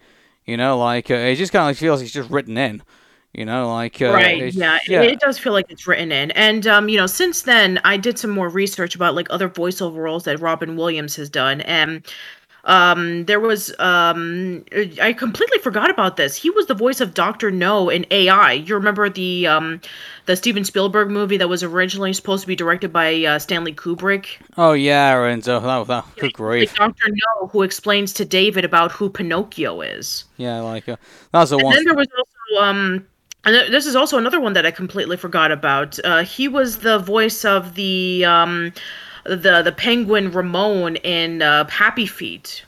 Yeah, But that came out like a year after Robots. yeah, but I mean, Robin Williams aside, like, don't get me wrong, like, we all love Robin Williams, we miss him to this day, but at the Of same course. time, like, he wasn't executed well in this movie, in my No, opinion. he Like, wasn't. I mean, we're in fact we even said about like that maybe later on in a podcast we'll discuss about what is his worst voiceover performance. Was it Batty from Fern Gully or was it Fender from Robots? Because hmm. both of them are pretty problematic. Yeah, it's just this. I mean, like again, like they have like an inventive like world that they have here, and like they had a lot going for it, I think. But it's just the story just lets it down so much, and Yeah, also it's exactly. Like I mean, I even said it in the discussion that it felt like they were just trying to utilize the animation that they had. They were trying to be like all creative and clever. It's like, oh, look at these pan shots. Ooh, look at this the way that we're able to transition. I mean, it's like what you say, Aaron. Every time that we see like, oh, they're focusing on the animation more than the story, you would say it's a tech demo. And I wouldn't be surprised if maybe, oh, from between Ice Age and Robots, we're talking about like 3 years. So they felt like, oh, we've improved on our animation since then. We want to be part of the main competition where, Pixar and DreamWorks have basically took over the competition and Disney basically failed with Chicken Little. So it's like, hey, we're going to be the ones to stand out. And unfortunately, that's one of the things that, kind of like falters this movie. Sure, the animation is better than Ice Age, but what makes Ice Age a memorable movie to this day was that the story was great yeah, and exactly. the But characters were memorable. yeah, and but I mean, the some positives I will say about this movie is that I do enjoy I do enjoy Herb in this movie. Like I would say that he's one of the better, animated dads that we have because like he always roots for Rodney regardless of whatever's happening, and he's always he's like a really supportive dad. Like it's I think if we ever had like top dads in this movie, I gotta say Herb will definitely be like one of the top 10. I would definitely Mm, say, yeah. Like, can you imagine, like, I mean, I always think we've had our collection of, like, great dads in movies, but also not so great dads as well. Chicken Little. But, yeah, exactly. like, but, I would say that Herb, even though this movie is not necessarily, like, one of my favorite all-time movies or anything like that, Herb is, like, definitely, like, a dad character I would love to have, like, in a different movie. You know? Sure, yeah. I mean, I felt like, that would be the case. I just felt like, this movie is kind of like jumbled up. It's like the first act was something else. Like, oh, you have this wholesome movie about a kid who wants to be able to accomplish his dreams and he sees his favorite person on TV and he wants to be able to go out and do it. It's almost like Ratatouille in a way. And then you have the second half and then the third final act in which it just felt like it was taken from a completely different movie. hmm Okay, would you believe it? I actually do have like the top 10 Disney dads to celebrate on Father's Day, even though it's not Father's Day. So, No, it's not even close to Father's yeah, Day. anyway, I'll quickly run through them anyway because I'll see what the thing. So, um, okay, well, this is by WDW magazine, by the way. I don't know how they fare in regards to tens, but they're in no Sure. particular order either. This character's not really a dad character. It's Thomas O'Malley from the Aristocrats. Yeah, he's not a dad character, but I guess that's the closest thing to a father that Berlioz, Toulouse, and Marie have. But no, I don't see him as like a dad character either. I mean, he is. He does sense it. Oh, it could be like a father figure or something like that, and Sure, a also father figure, Duchess. and he ends up becoming, a part of the family at the end of the movie. So, Okay, but still, it's I like, guess it does count, and yeah. sure, Number 9 in this list is Geppetto from Pinocchio, which is kind of like, well, yeah. I mean, like, if you want to get swallowed by a whale to go save your kid, then yeah, like, exactly. Father of the year, people. okay. Number 8 is King Fergus from Brave. Really? Hmm. I never really noticed him all that much in the movie. Hmm. Yeah. Number 7 is Maurice from Beauty and the Beast. I mean, of course, yeah. Like, I would say that he was a pretty good dad, I guess, in regards to that. Um, Sure. Number 6 is Professor Porter from Tarzan. Oh, Mm, I guess. okay. Mufasa from The Lion King. He's only in the first act, and then he dies. Yeah. Number 4 is Carl Fredricksen in Up. He's not really a dad He's not character. He's more He's of a not a dad character. He doesn't have any kids. yeah. I mean, the only time in which we do see that is with Russell, but Uh, That's more like an uncle or a granddad kind of like character, I would yeah, say. exactly. Yeah, not like a father figure. No. Yeah. Number three is James in Princess and the Frog. That's Tina's father. Uh, uh, But again, like he died like in the beginning of the in the movie. first act. Yeah. Yeah. Number two is Goofy in a Goofy movie and an extremely Goofy movie. Yes. You say yes. Yes. I mean, like in the extremely Goofy movie, like he was kind of like in the scene quite a lot of the time. But yeah, in a Goofy movie, I definitely would say he's a good dad. Yeah, absolutely. I mean, he cares about Max and he's concerned about him going in the wrong direction, which is why he decided to take the family trip.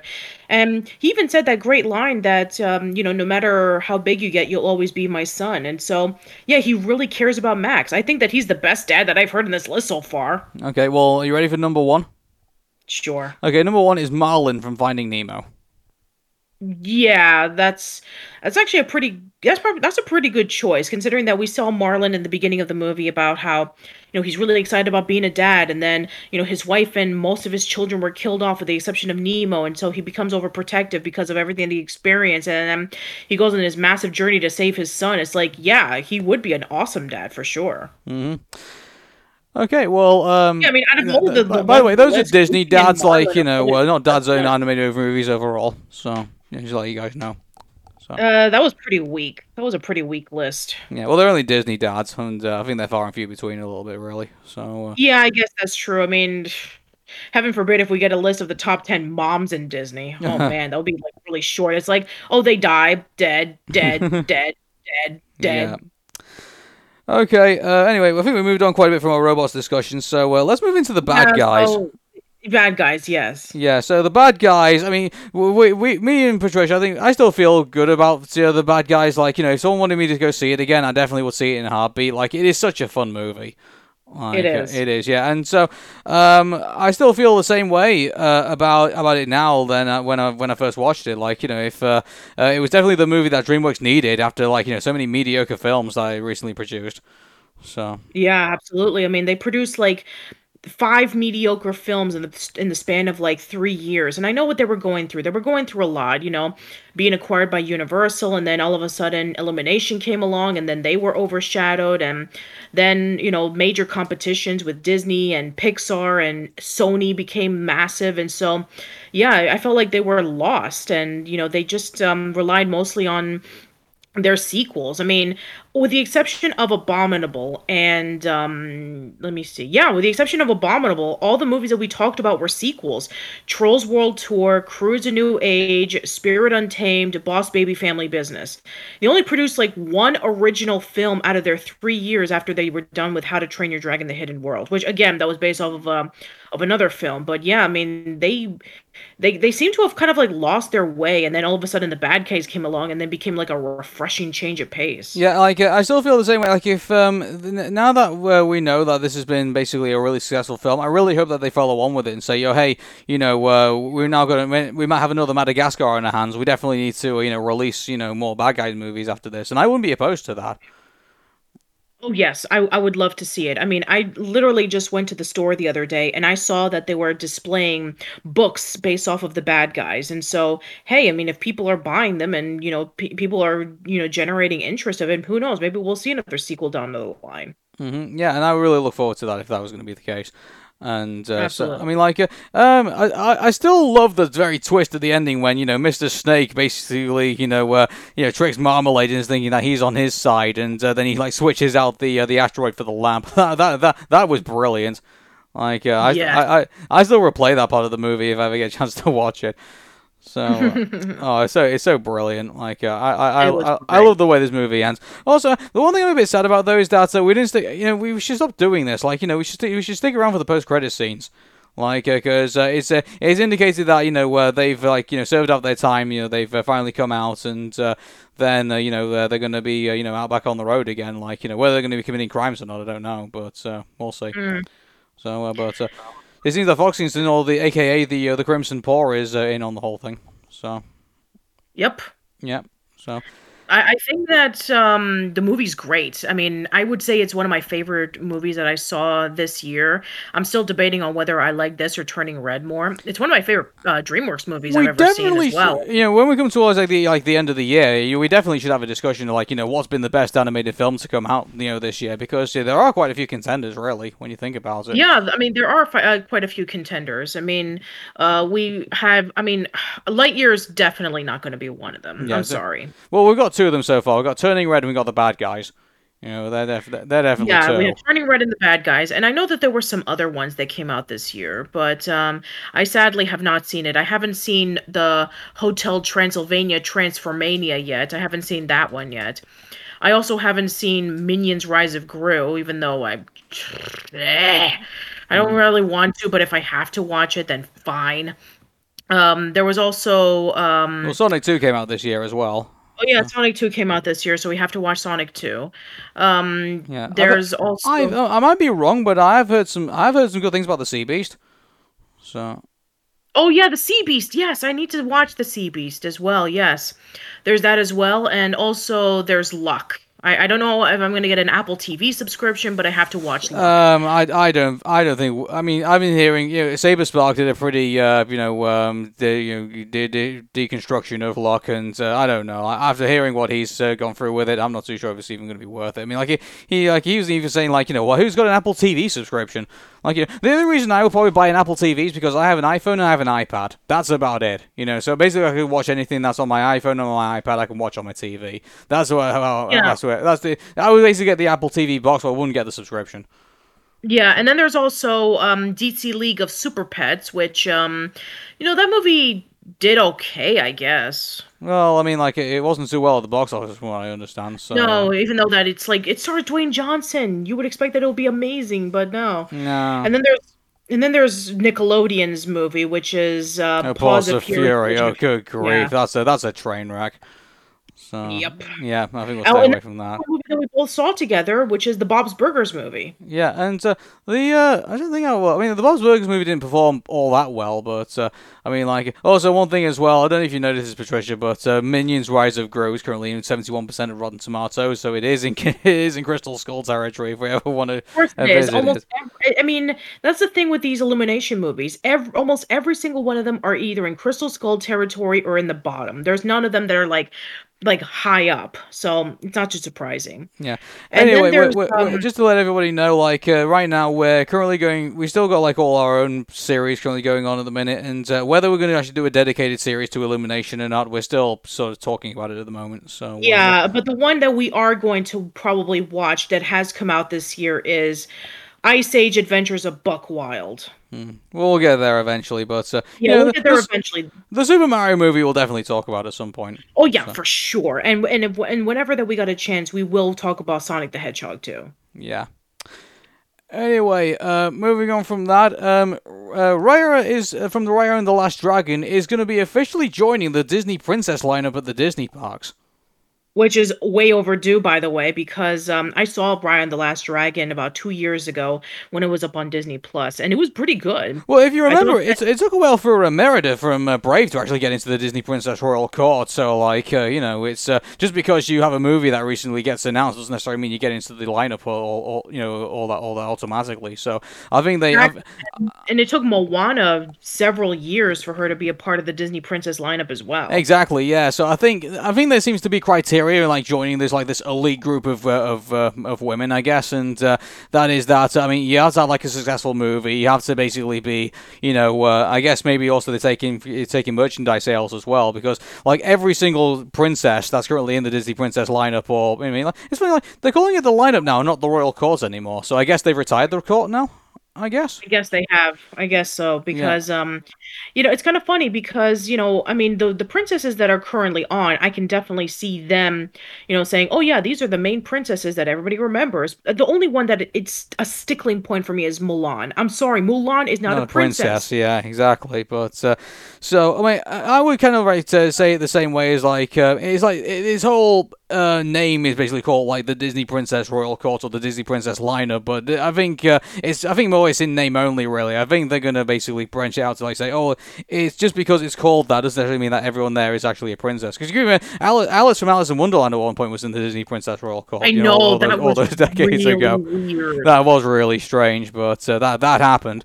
But I think the criteria is like wide open now. Like I think even Moana. Like is he actually? I thought she was like a tribal chief's daughter or something like that. I didn't think she was actually a That's princess. technically, yeah. If she basically that would technically be a Princess. princess. Okay, then that's fine. Yeah, But that's the reason why Pocahontas is technically a princess because she's the daughter of a chief. yeah, and I guess there's a reason they've been holding out on Elsa and Anna not being in the Disney Princess Royal Court themselves because now they're technically queens now, or maybe well Exactly. Elsa's Yeah. basically God now, I guess. But I don't know. But yeah. So yeah, even if Anna was accepted into the princess lineup, like technically she's not a princess; she's already a queen. So Yeah. yeah, who knows what she's going to be when she gets to Frozen 3.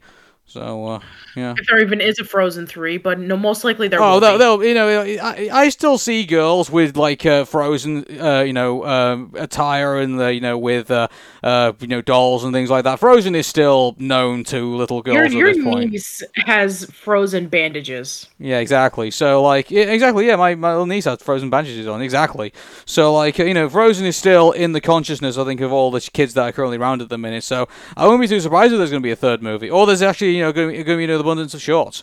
So like, and Yeah, also I well, think right now, as far as we know, there's not going to be any Frozen movies anytime soon because we know about Penelope, which is the movie based off of the Princess and the Pea. So hey, we're gonna have another princess movie coming up soon. yeah, maybe we'll get a bunch of Olaf shorts again. Who knows? So Maybe. Not maybe. too. I would be too surprised. Yeah. Anyway, so we're going right for. I'm gonna be honest with everybody. I've not really watched Raya and the Last Dragon, to be honest with you. So like, it's still a movie that's kind Yeah. of like eluded me at the minute. So I've got a Disney Plus subscription, so eventually I will sit down and watch it. But until then, basically, Patricia's the one I who's mean, watched it. it took until the both of us sat down and watched Moana, in which, like, I haven't seen Moana. I've like heard it from afar. I've heard the music, but I never sat down and watched it until the both of us sat down and watched it just like a month ago. Yeah. Also, it's a Dwayne Johnson movie, so how's that eluded me? Like, I'm always watching Dwayne Johnson movies somehow. Yeah, I So know. yeah. So, but eventually I will watch Raya and to tell everybody my thoughts on it. But until then, like, I'm still waiting to kind of like find time to actually sit down and watch it. So But yeah, I'm really glad that Raya is part of the Disney Princess lineup, and I mean, it just literally took like 10 years for now to be a Princess and the Frog ride because they replaced Splash Mountain with the ride for Princess and the Frog. So it's probably going to take a lot longer for Raya to even get her own attraction because I mean, well, that's a good shout actually, because I'm sure after Merida got into the Royal Court, she eventually she got her own like she got like an archery kind of like thing, a thing that she got. So yes. she actually starts this in front of it, like she's teaching people how to like I think the actual character actually actually is versed in archery herself, so she actually like does it herself. So which is kind of cool when you really think about it. So yeah. Oh, for sure. Yeah, so I think eventually, Riot will get her own, attraction or ride or something like that. They always seem to. So I Yeah, think, they always seem to, for sure. yeah. So well, they've got plenty of Disney worlds and Disneylands to place it in, haven't they? So after by the way, we have watched the whole thing of the Imagineering story. So I think somewhere down the line, once we've got some time in our busy schedules to all the other podcasts we need to do, eventually we will talk about it. So Yeah, we yeah, will. cool. All right then, let's move on. So, Manic Expression is going to be doing a movie, and they've recently released a poster to give us an idea of what the movie's going to be about. So, I think Yes. I think you got your finger more on the pulse than I do. So, I mean, like, have they like announced what the story's going to be, or have they just recently Yeah, released the so poster? basically it's supposed to be about the Manic Expression members and them going over to essentially this city where they're trying to like bring their content out there. So it's basically about James, the founder of Manic Expression, and he wants to post his books. And James actually does have a series of books called Manic Expression, where he talks about like various short stories that takes place in California, and it focuses on multiple people and it covers some really dark stuff. It covers drug addiction. It covers divorce. It covers a whole bunch of trauma and stuff like that. So Anyway, so the movie, from what I understand, focuses on, James trying to sell his books out to a publishing company, and he's had zero luck whatsoever because they wanted to be more mainstream. It's like, why can't you be more like this book that's more popular? Why can't you focus on a specific audience that would generate towards it? And so he decides that he's going to travel to see if he can be able to find a way to post his content. And he goes over to a city where it's basically like, oh, and kind of like the internet incarnate. And so he meets up with a whole bunch of people who just so happen to be members of Manic Expression. Decker Shadow, Fanfic Critic, that long-haired creepy guy, Big Black Hat Man, and various other people. So, yeah, they basically have to take down trolls, and they have to take down the evil CEO of what's the equivalent of Google. So, back around 2013, I helped write the story for this movie, alongside with James and with Martin Thresher, aka Some Jerk from Boston. So I just helped with the story portion of it, like the final product. They took over, and so I'm not sure what the movie's going to be about myself. So I'm actually really curious about how it's going to turn out because I've been hearing about this project for a long time. I even donated to the Indiegogo campaign when they first posted it up, and I also try to do a live stream to help raise funds for the movie, which I got practically no money for. But yeah, I heard about this movie for a long time. It went through a lot of issues. Like one of the original people who was going to work on this movie died in a car accident, and so they had to find another person. And then that other person turned out to be a scam artist, and so they had to find a third person. And so they've been working on this film ever since. And now we have an announcement that it's going to be coming out next year. So, in terms of the Manic Expression movie, I would recommend that you go check out Manic Expression. They just revitalized their social media pages and their YouTube channel, so they're basically starting over again after being around for 10 years. Just this few months ago, they celebrated their 10th anniversary, but they just brought back a new social media page. You can go follow them on Twitter at Manic Expression, which the E in expression is number three. So it's MANIC number three SSIOM. And the same thing is said on Facebook, and they also have a Instagram and they have a TikTok. And also follow them on Twitter and YouTube, I meant. Follow them on YouTube where they're posting up old content from their old YouTube channel, but they're also posting up new content from the YouTube channel. They just started posting up content from the Fanfic Critic and Tim Deanna and also James's work. And also there's going to be a few other people who are going to be posting up their stuff too. So yeah, go check them out. Cool. So, by the way, just commenting on the poster itself. So, I was saying that there's actually they're going to be fighting a bunch of trolls. They're going to be played by British people by any chance, or? Funny you should mention that one of the people who's going to be in this movie is our good buddy Guru Larry, so he's going to be in this movie. So in a way, yes. Yeah, typical. So, sorry, anyone who doesn't know, it's our rub to the Insurgent of the Crystal Skull movie that we watched, which was The Princess and the Goblin. I think was it that one or was it the other one? I can't yes, remember. It was. It was that one, yeah. So where all the British actors were playing trolls. So yes. Yeah. Well, they're playing goblins, but goblin, yeah, okay. It's more or less the same. Yeah, trolls, goblins. What's the difference? Yeah, exactly. Yeah. This is the bit where we've infuriated the goblin and troll sensitivity group of people or whatever. Like I'm sure they exist. So I'm sure they do. Yeah. Okay, 35 years ago today, Metroid was released for the first time on NES in Nintendo in North America, and it was a huge game, for NES, and so the idea was, tell you what, Patricia, I think you're far more acquainted with Metroid, so I've only ever played Super Metroid really, so all the other Metroids, I played Metroid Fusion, and so that's that's my venture into the Metroid world, really. But besides the Smash Brothers game, I think I did. By the way, I did also buy the dreaded Metroid Another M game as well. So that was something I also got acquainted with as well, unfortunately. But the actually original Metroid game, I don't think I actually ever really played all that much. I got to be honest with you. So. Mm-hmm. Yeah. Yeah, so for those who don't know about the original Metroid, so it starts off with Samus, who is given a call from the Galactic Federation to stop Mother Brain and the space pirates. So you basically go over to the planet Zebes and you fight off basically three main antagonists. You fight Ridley, you fight Kraid, and you fight Mother Brain. And then you fight off the Metroids as well, which are basically where the title of the series comes from, is these jellyfish-like creatures that have become a major weapon for the space pirates. Yeah, this is where it all started, about 35 years ago in North America. And I have to say, in terms of like how it holds up today, it's really hard to go back to it. It's really rough to like play through the game, especially since you start off with like 30 health points as opposed to like 99, and you have to grind your way through to get it. And also, unless you have a map, which by the way, you don't have a map in this game. Unlike in Super Metroid and in other future Metroid games, you don't have maps. So you have to either memorize the layout or you have to print out a map online and you have to follow where everything is.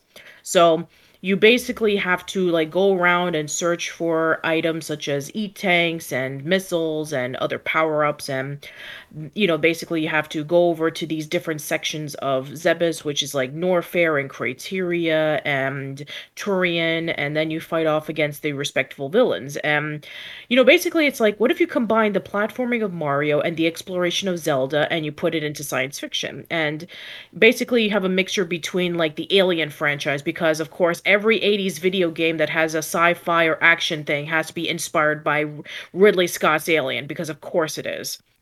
And so, one of the big major twist of the original Metroid was that the person that you were playing as is not a man or a robot or a cyborg or an android, but a woman. And it was like one of the very first times in which you actually got to play as a female protagonist, and then it would lead up into other female protagonists in future games. And yeah, I would say that all of the legacy stuff aside, gameplay wise, unfortunately, it doesn't hold up. I mean, it's not as timeless as Zelda. And yes, I would say that even Zelda is kind of hard to go back to, but a lot of people do find it playable once they have an a structure to how they were able to play it. But yeah, the original Metroid is rough to play. If you are going to play the first installment of Samus's Adventure, I would highly recommend that you check out Metroid Zero Mission for the Game Boy Advance. That game holds up way better than it does the original NES version. Yeah, I mean, like in regards to in regards to like NES games today, I mean, like it is a bit unfair to say that the games don't hold up, because obviously with it's kind of like saying like, well, because I played Mario Kart 8 Deluxe on the Nintendo Switch. I mean the Super Mario Kart doesn't really hold up all that much on the Super Nintendo, but I mean like keep this in mind, like the only seems to be like that games tend to hold up well is because I think that, in modern versions, like there's been no way to like replicate what was felt back back in the time. And I gotta be honest with you, like I'm sure there's a lot of like old school gaming fans, retro fans who probably do feel like the NES library still holds up where to, because they're just not acquainted with like the modern games. So I mean I'm sure those types of fans do still exist, but it is hard to say like the old game, whether it's even like I say like when I played the original Super Mario Brothers on the NES, like before that I played Super Mario. I played the original Mario actually on with the Super Mario All Stars cartridge, which I got with when I first got my Super Nintendo. So I played the remastered versions of those games before I played the original game, and because of that, I would say that probably is somewhat ruined my experience with playing the original game for the first time, like on the original controller. So yeah, like today it is very hard to say that, oh hey, I really want to revisit the NES, but I feel like it doesn't uphold as much as like the other video games that came afterwards. So yeah, I think that's a common complaint, I think, really with Yeah, I modern mean, gaming. especially for, let's be honest. I mean, Metroid is not a Mario, it's not a Zelda, it's not a Pokemon. It's not like a franchise that a lot of people have played. Only a handful of people have played it, and believe it or not, even in Japan, it's not very popular. It only became really, really popular when it was released in North America.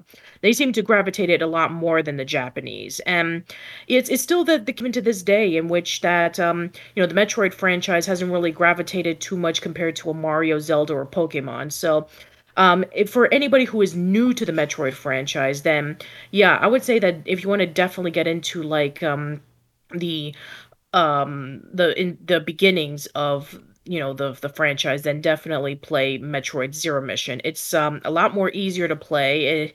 It has a lot of the modern controls that you would expect. The gameplay looks nice, the music sounds nice, and also it actually has a second quest, kind of, where you would think that at the end of the game, when Samus defeats Mother Brain, the game is over, but no.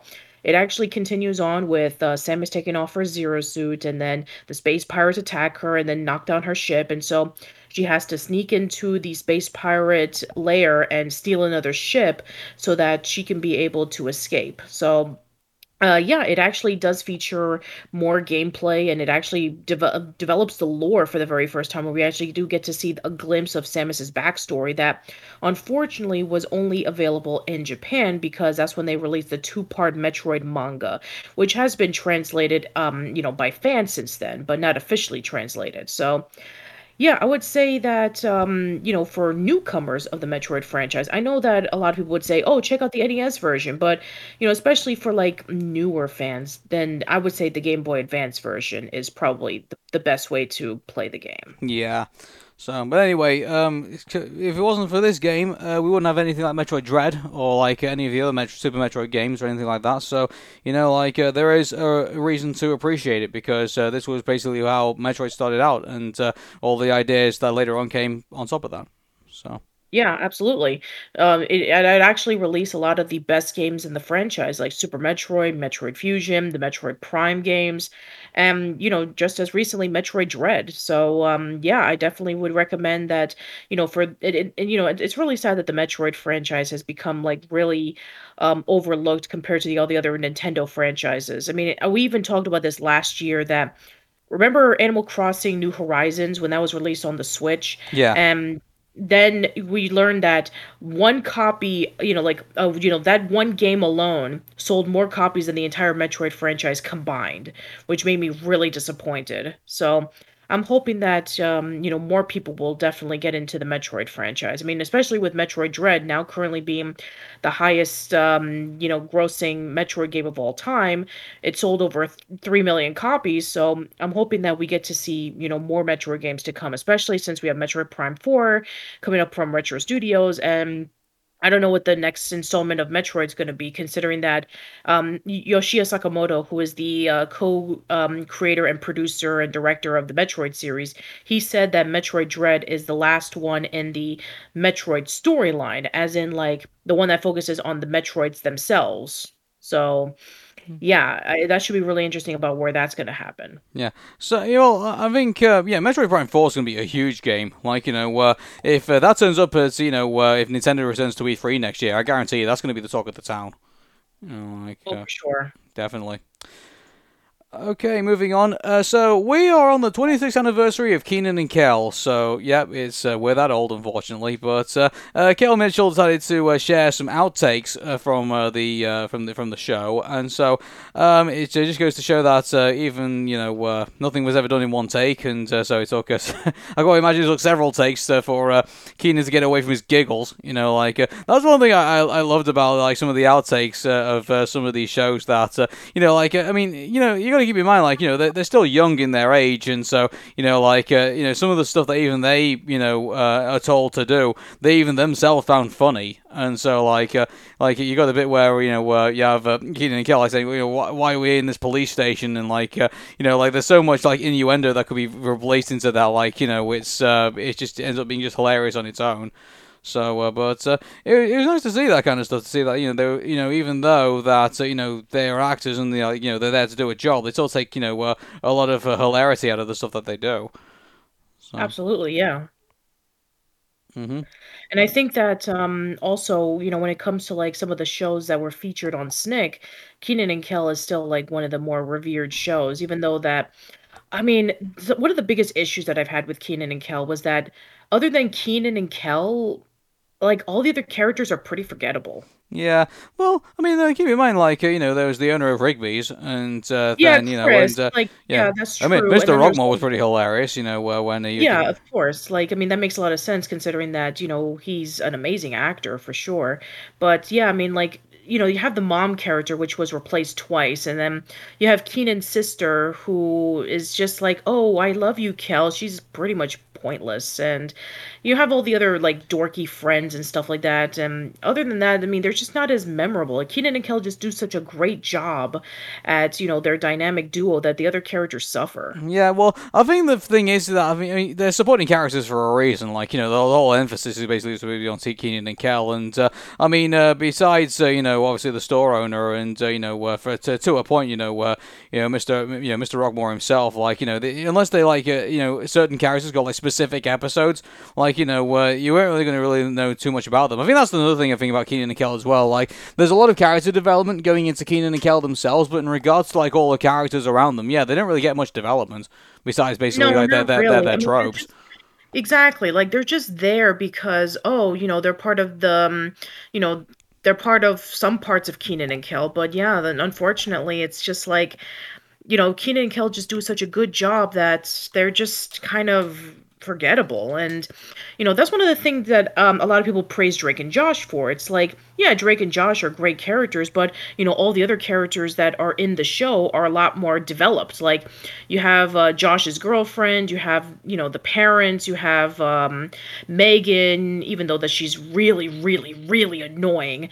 And then you have the other friends that Drake and Josh have. So, I mean, people have praised Drake and Josh for that, but still, I mean, like, I guess that's the one thing that I would say that Drake and Josh does better than Kenan and Kel. But still, Kenan and Kel is still a great show. Hmm.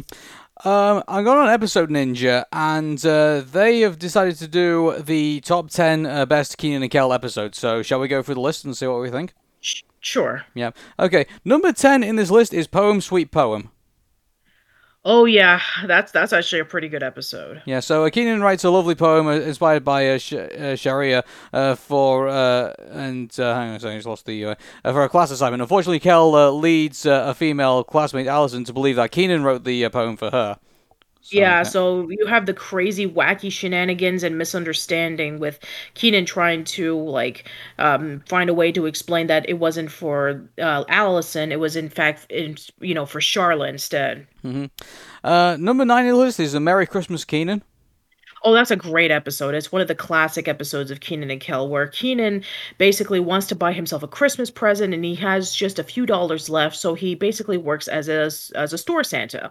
And then he meets up with a kid who wants to get a bike for Christmas, and he comes from a rough situation with his family, and so Keenan decides that he's going to buy the bike for the kid instead, and it's actually a really really sweet episode. Yeah, I mean, like, that's a pretty stereotypical thing that happens in like these sitcoms. Like, well, the first encounter I remember was when Simpsons roasted on open fire. Like the original Simpsons episode when Homer has to dress up as a Santa Claus in order to basically, be able to get, make up for the fact that he's got no Christmas bonus this year. So, yeah, Yeah, like, I mean, it is pretty stereotypical, admittedly, but it does come up, pretty sweet in the end. It is a very heartwarming Christmas special. it is. Yeah, I'll give it full credit for that. Number 8 in this list is Doing Things the Hemingway. Keenan. Oh yeah, Yeah. this is the episode where Keenan tries to be like Ernest Hemingway. Yeah. Yeah, so he sets a list of goals for himself to accomplish, and the top of Keenan's list is Brianna, the girl of his dreams. Was that the bit when he went to the top of the Sears Tower and like put in like that banner? I think so. I think Yeah. so. Yeah. Oh, good grief! That Yeah, the Ernest ending of that Hemingway episode is was a very hilarious. strange person. I mean, sure, he wrote some of the best, books of, in literature, such as The Old Man and the Sea and For Whom the Bell Tolls and A Farewell to Arms and the Sun Also Rises, but he was actually a very strange person. Hmm. Yeah, Okay. he was known for his intense masculinity, and also he was known for living a crazy, crazy life. I mean, like, for example, like he was he drove he was an ambulance driver in World War I, and then he fell in love with a person, and he worked in odd jobs in Chicago right before he became a well-known writer. He had a really strange taste in food, and then he lived in Cuba for the last few years of his life. Yeah, he lived a very, very crazy life. Number 7 in this list is Attack of the Bugman. Um. Oh Yeah. yeah, I think that's the episode where that Yeah, despite, I've they got wanted. the synopsis here. Despite being warned to keep his despite being warned by his father to keep the front door closed, Keenan chooses to leave the door open and continues to play Penguin Hunter with Cal. Oh yeah, yeah, that's what I remember. Yeah. Yeah. And then all of a sudden, I think this is also when they weren't paying attention, and then all of a sudden, like, everything just goes wrong when they. I think that this is when um, you know insects were being attacked by their home, and so they just were playing video games instead. hmm Okay, number 6 in this list is present tense. Eager to Yeah, I think I know this episode. I think this is the episode that Keenan tries to find the birthday gift that his parents bought. yeah, and the last episode. Then number 5 in this list is Picture Imperfect. Yeah, that's the one where Bill Bellamy appears in that episode, right? The comedian who would eventually play his cousin Skeeter. Yeah, Bill Bellamy happens to be in town that week. When Kel causes an accident in school, it's up to him and Keenan to rectify the situation. In a rare stroke of luck, Bill Bellamy happens to be in town that week. Yes, that's the one. Yeah. Number 4 in this list is The Tainting of the Screw. I'm surprised this is not number one because it's the episode that everybody brings up. So you basically have, Keenan who eats a tuna fish sandwich and he finds a screw in it and he wants to sue the tuna fish company for essentially like almost choking on a screw. And then we have that infamous scene in which when Kel basically goes over to court and he says, I dropped the screw in the tuna. And so that is a funny, funny scene. I'm surprised it's not. In one of the outtakes, when he goes, go over the stall to go in the judge's pit, in the judge's pit, he actually ends up falling on his face, actually falling over the wall, and oh god, that's hilarious watching him do that. Probably painful for him, but all you can do is That laugh. is a great episode. Number 3 in this list is the Chicago witch trials. Oh, really? Yeah. Okay. That's I think that's that episode in which a new girl comes into their class and they think she's a witch. Yeah, so a new girl in school named Becky, Keenan suspects the new girl is a witch and is determined to prove it. That's kind of that's really weird, episode. That is really weird. But then again, there was a lot of this was like around the time in which you have like Charmed and various TV shows where it had witches in it. So I guess it was trying to like cash in on the popularity of that at the time. Yeah. Number 2 in this list is Freeze and Burn. Oh, that's the episode where they get stuck in a freezer, right? Yeah, so it's as a result of Bumbling, Keenan and Kel find themselves trapped in a chilly situation. So yeah, that's when they go to that pirate-themed restaurant, and they end up getting everyone trapped in the freezer. Yeah, I remember that. That is a hilarious episode, actually. That is a funny episode. Yeah. Yeah. And number 1 in this list, according to Episode Ninja, is the episode Futurama. Not the TV show, the actual episode called Futurama. It's where Keenan and Kel want to show that their show will last forever and make a show that's based in the year 2099. Kel plays with a magic vacuum cleaner that performs a disappearing act. Yeah. I mean, isn't that funny about like, this is what we think that the future is going to be like, and it even looks dated at itself, Yeah. So, according to that, those are the top best episodes of Keenan and Kel, according to an episode. I mean, it's actually not a bad choice. I would say that it's, there could have been some episodes that I would have felt that it, could have been on the list, but yeah, that's not a bad choice. Okay. And finally, a small fire broke out in Nintendo's development center in Kyoto. Look, they're saying that it's likely been started. Device was started by a device being charged in the wall, but it's a pretty scary situation that a small fire could have broken out in Nintendo, and thankfully it wasn't any worse than it actually was. So. Well, I mean, at least nobody was injured, and at least that nobody, lost a lot of important papers, or heaven forbid, nobody died, like what happened with Kyoto Animation. Do you remember that happened? I remember that. That was scary. So that was really scary. no doubt there's going to be an investigation into what happened, but I mean, the fact that it's like just started by like a charge, what I don't know what on earth they were charging, but I mean like whatever it was, like you can't, I think they'll definitely be taking a look at what they're putting in sockets, pretty much. So what happened was the fire department was engaged to help handle the situation, but apparently a number of employees managed to put the fire out themselves. So apparently it was something that was within their control. So Okay, well that's good. yeah. So interesting to see they base a game on it, maybe. So like, my motor walks in, and it's like, oh, well, like an office being set on fire, and a bunch of employees need to, put it out. Like, leave that with me for a second. I'm just gonna go develop a game for it. So Sure, why not? why not? All right, everybody. Well, it was a bit of a short and sweet episode this week, but we promise you there's going to be, a lot more coming up. So, yeah. Absolutely. I mean, especially since, like, as of the recording of this podcast, you remember that Saban Sailor Moon pilot that they wanted to do, which was an Americanized Sailor Moon? Yeah. The pilot has been leaked online. Ooh. Well. Yeah, we'll need to talk about that next week. Until then, my name is Aaron. My name is Patricia. Take care, and we're going to watch something very strange. See you later.